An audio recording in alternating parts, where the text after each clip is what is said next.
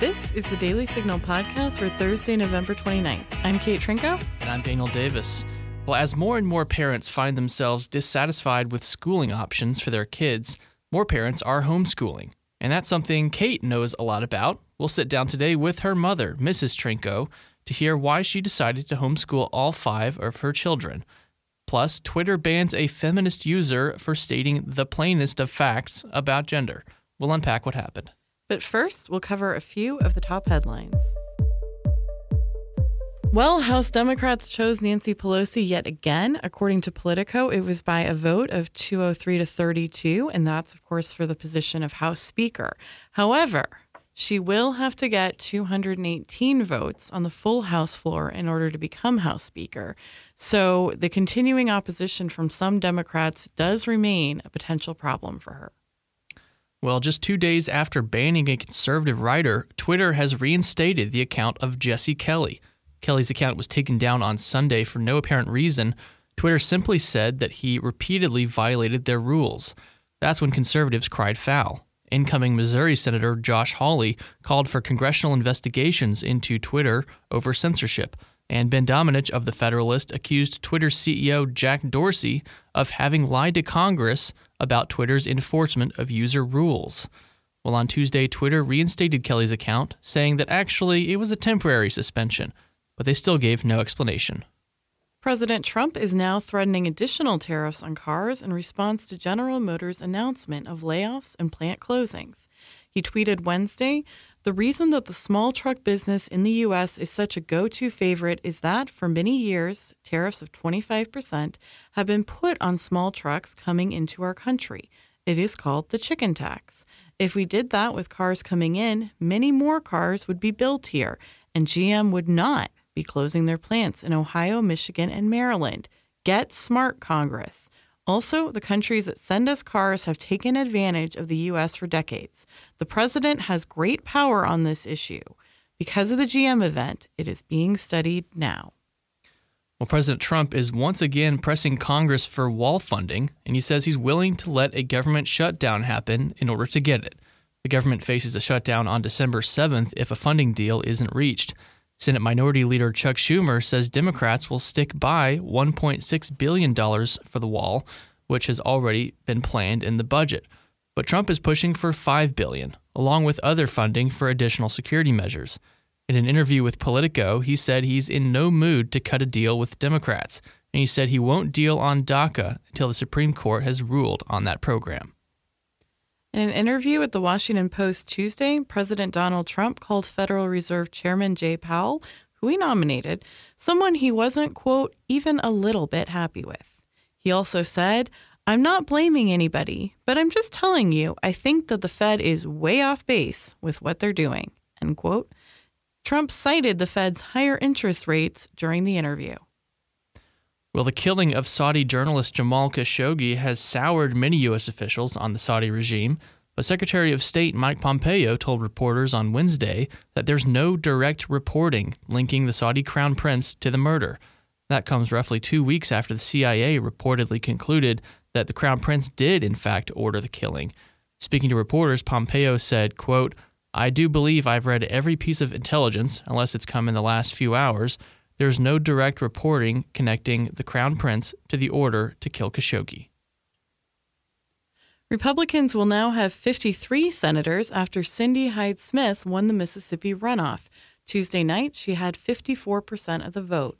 In her victory speech, she said, per Politico, "This win tonight, this victory, it's about our conservative values. It's about the things that mean the most to all of us Mississippians, our faith, our family. Hyde-Smith will be Mississippi's first female senator." Well, Senate Republicans have blocked Senator Jeff Flake in his effort to force a vote on a bill to protect special counsel Robert Mueller. Flake has vowed to oppose all of President Trump's judicial nominees until the Senate votes on a bill that would make it harder for President Trump to fire Mueller. Flake asked for unanimous consent to vote on the bill, but Senator Mike Lee blocked him, saying it would constitute a breach in the separation of powers and make certain executive branch officials unaccountable to the president. That, he said, would be unconstitutional.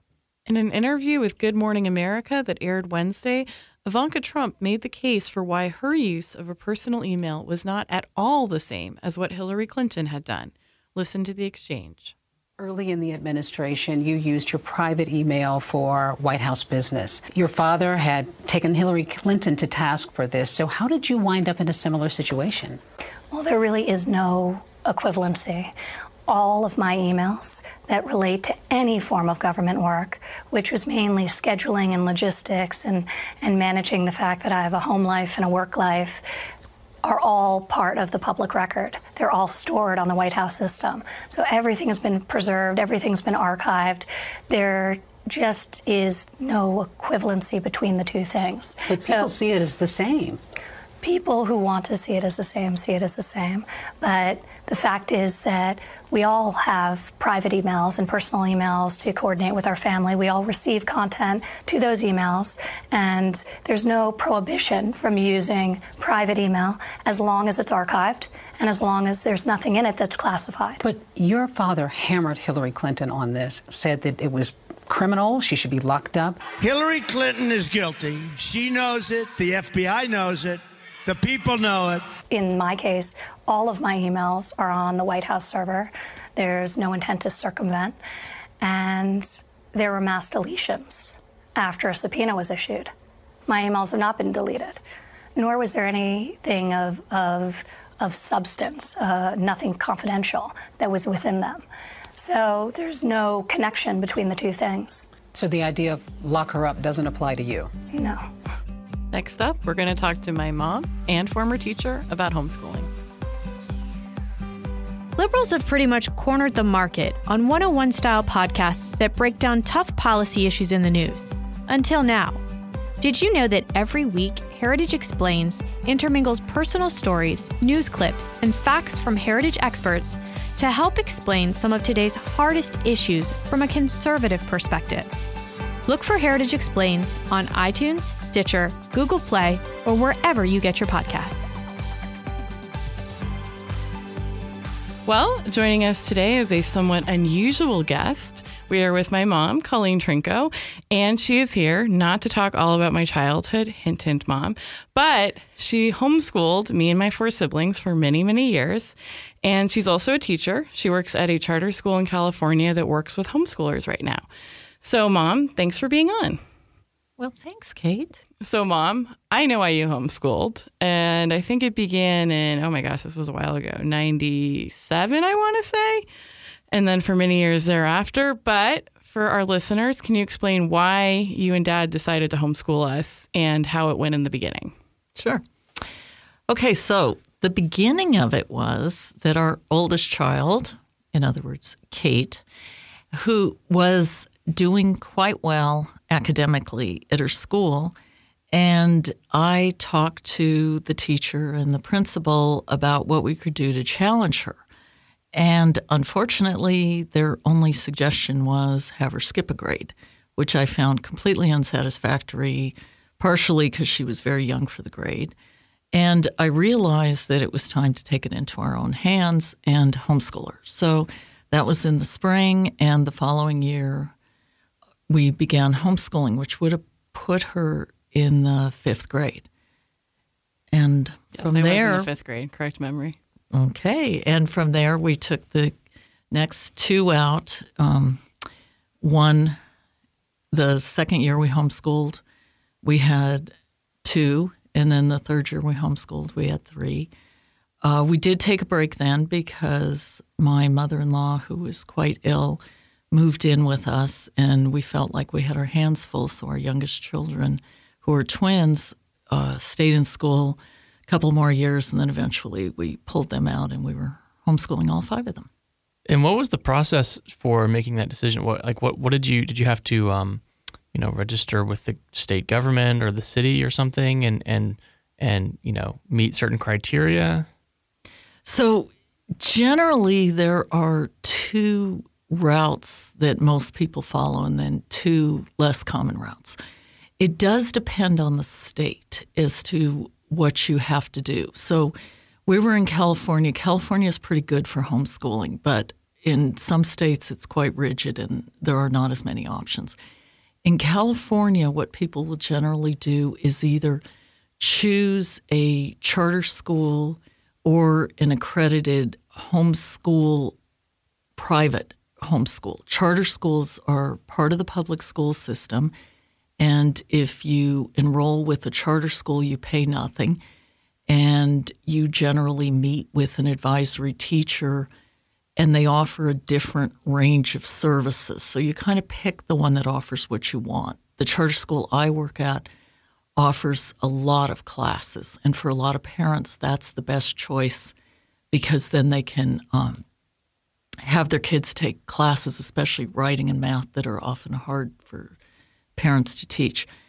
In other charter schools, they'll offer money towards your curriculum, and the money can be used for things like classes, and some charter schools allow you to use it for gymnastics classes, things like that. A school like ours provides all the curriculum to you online, as well as textbooks, teachers' editions for every student, so that the families really can work on it. You also have it, your typical charter school you have to be credentialed teachers who set up the curriculum, and they work with the parents to figure out what's the best thing. Now, other options for how to homeschool are working with a private homeschool place. You generally correspond by mail and phone. You do pay a fee because they're private. Fees vary dramatically. A lot of those are religious schools, which is the reason why a lot of people homeschool. Now, the other ways you can do it is there are, through the government, there's certain forms you fill out, and you're basically doing it independently, but you fill out the forms. There is an awareness of what you're doing, and depending on the state, you may have to submit test scores, et cetera. And then probably the least common one is the one we used, and that was that because I'm a credentialed teacher, we basically could just do our own thing, didn't have to register. I set up curriculum and modified it as I wished, and nobody was watching over me. That's something you can do in California. So you just mentioned that you're a credentialed teacher. I know you've talked to a lot of parents considering homeschooling over the years, and one of the biggest fears is, I'm not a teacher. How could I possibly teach my children, especially in the older grades? What's your advice to parents who are considering this? I think that is something you want to think about. First of all, I don't think you need to be credentialed at all, despite the fact that I am. You don't even need a college degree. What you need is to, first of all, have an awareness of what resources are out there to fill any gaps that you feel are there. For example, as kids get older, a lot of families will use community college courses to supplement in high school. As I said, charter schools and other schools will offer classes and that you can take them. Sometimes parents will hire a tutor to teach their children in subjects which they don't feel that they're the best one to do that. So there's lots of stuff out there to help. It is, in my opinion, extremely important that you have a homeschool support group. Far better if it's people you can actually meet with in person. Your kids can get to know these other kids. They can do field trips together. And then the adults, and it tends to be the moms that are doing the homeschooling, can together exchange ideas about what works, what doesn't, what curriculum I've tried. Here, you can look at my curriculum and think about it. You even get into heated debates over what the best curriculum is. I know there were some very strong opinions in our homeschooling group about this. There were definitely some strong opinions. And you know what? An important thing to understand if you homeschool, there are so many right ways to do it. You don't need to listen to the first person that you speak with about homeschooling and feel compelled to do it that way. There's just lots of different ways. It depends on your children. It depends on your family.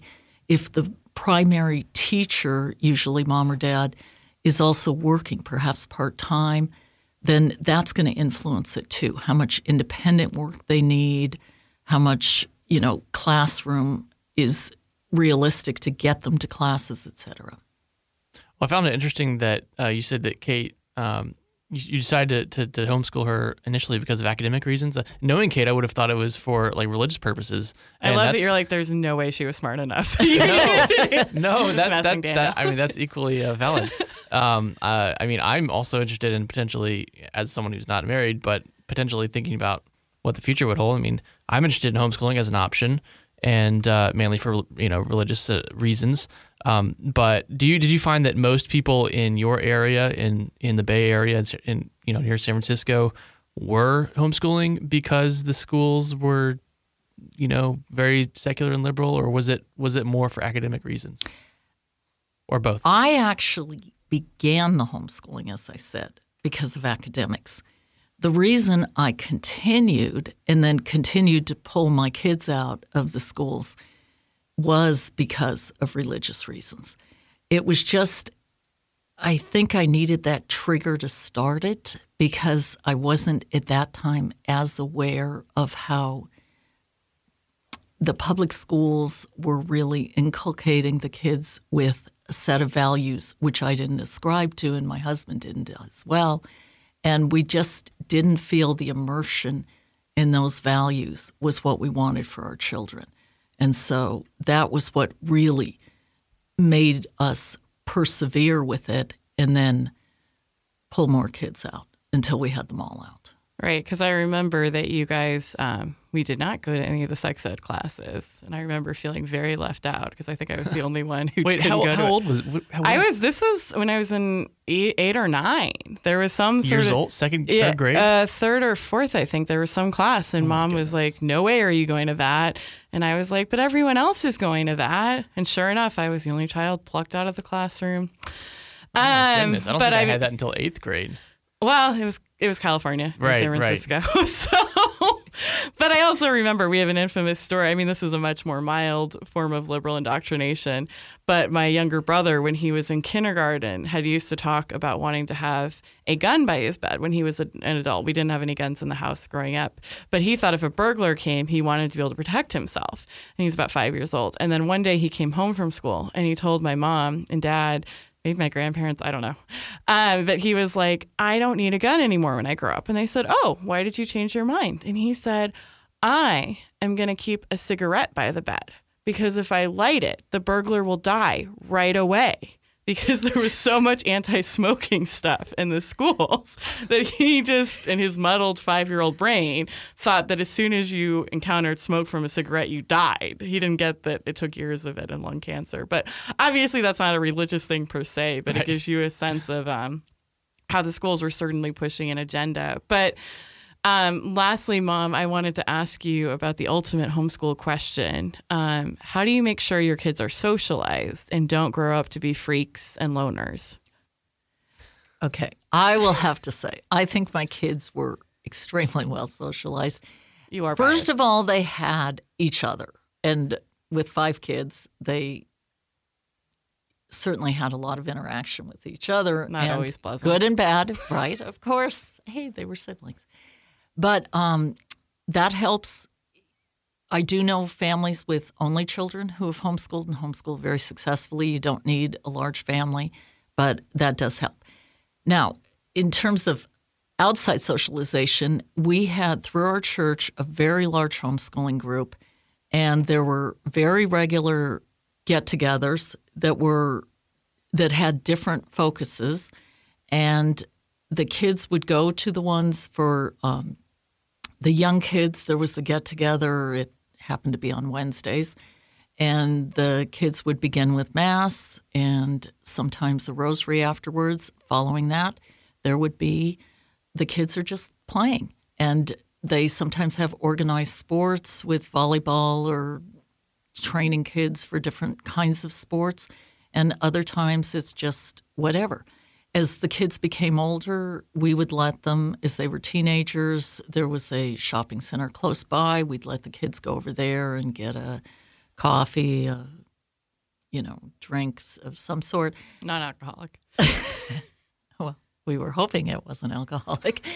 And so they had that kind of thing. They also had evening get-togethers with homeschool kids that were Friday night gatherings that had both a religious focus and a social focus. And those were really nice because as the kids started driving, they weren't even going with parents, and they, of course, loved that. There were dances they had, a couple times a year, and they'd get dressed up and have that kind of experience. Frankly, our kids played with the neighbors all the time. We lived in a court that had a lot of kids, including a homeschool family that also had 5 kids, and they were playing with the neighbors, and the neighbors were not necessarily sharing our religious faith. And you know what? We felt like it was good for the kids to just get out and play. So there were a lot of things that they did, and they'd get together with these kids they met. And in fact, to this day, the kids are all grown, and they still, when they're home or even traveling around these homeschool kids, they've become undoubtedly lifelong friends. So, yeah. Okay. Well, Mom, thanks for joining us. Of course. Do conversations about the Supreme Court leave you scratching your head? Then subscribe to SCOTUS 101, a podcast breaking down the cases, personalities, and gossip at the Supreme Court.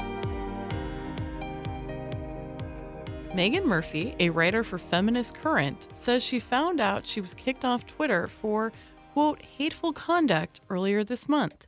In an article for Quillette, she says 2 tweets were cited. She had written, "Men aren't women," and "How are trans women not men? What is the difference between a man and a trans woman?" End quote. She was asked to delete the tweets, presumably with the idea being that she could go back on Twitter if she did so. However, that's not the only thing she's concerned about in the LGBT movement. Murphy also writes about the issues lesbians are having. And this is kind of a long quote, but I think it gives you a good sense of some of the tensions within that movement. In Vancouver, Canada, where I live, a group of lesbians attended this year's Dyke March wearing T-shirts with the word lesbian written over top a drawing of a uterus and carrying signs featuring their lesbian heroes.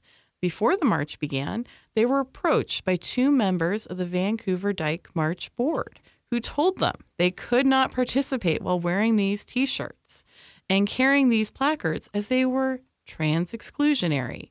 They also were told that if any of their signs featured the Venus symbol, which represents woman, or XX, symbolizing the fact that females have 2 of the same kind of sex chromosome, they would have to remove them. The group declined to follow these instructions, but joined the march anyway. As the women walked on, they were surrounded by trans activists who shouted, "TERF bigots, trans women are women, this is an inclusive march, and there is no room for hate." So, Daniel, what do you think? If I were more cynical, I would say, wow, as a conservative, this is quite the cat fight on the left to watch, grab your popcorn. But if you were more cynical, it sounds like you are that cynical. I am always tempted toward that. But Kate, I try to rise above my baser passions. All right. Follow Michelle Obama.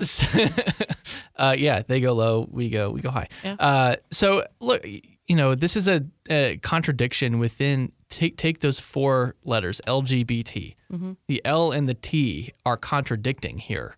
And you can see how the left has tried to cobble together this coalition of oppressed sexual minorities, but really it's not a coherent coalition. Gays and lesbians have had their areas of either groundswell and legal victories. Transgender now have more of the focus, and it looks like now where transgender is being recognized, lesbians feel marginalized. And you see that with Twitter, and it's perfectly logical. So you think about, like, lesbianism is based upon the fact that womanhood, and feminism for that matter, is based upon the real reality of femininity, like being a woman. Mm-hmm. Like, that's a real thing, and largely in reaction to male oppression of women. And transgenders are saying, your body, whatever, you are what you feel. Marginalize, it trivializes femininity. Mm-hmm. And so, that's a really interesting contradiction in itself, and interesting to see how that plays out on the left. But to the point of this article, it's also interesting that Twitter is picking one side over the other. It's kind of like it's kind of like feminist lesbianism is now passé and transgenderism is the fashionable thing of the day. Right, which is, if it's men becoming women, it's just another example of the patriarchal oppression. Right. But yeah, I think the larger thing here, which I thought sort of tied these two nicely together, is the LGBT movement is, I guess, engaged in a fight right now about what's acceptable speech. And then Twitter, as you said, is sort of seemingly picked a side. Of course, we talked earlier this week on the podcast about how Twitter said that, misgendering someone could be, it violated Twitter's policy these days. Which misgendering meaning not calling someone of the gender that they claim they are. Right. So I guess it would be like if I called Caitlyn Jenner he instead of she, that Twitter would be mad at me. And I think that is, she talks, this author, Megan Murphy, also discusses, like, how can we have a debate and, like, discuss the truth? And, like, it's really chilling how there's this concerted effort to make it unacceptable to have this argument. And it's happening so fast.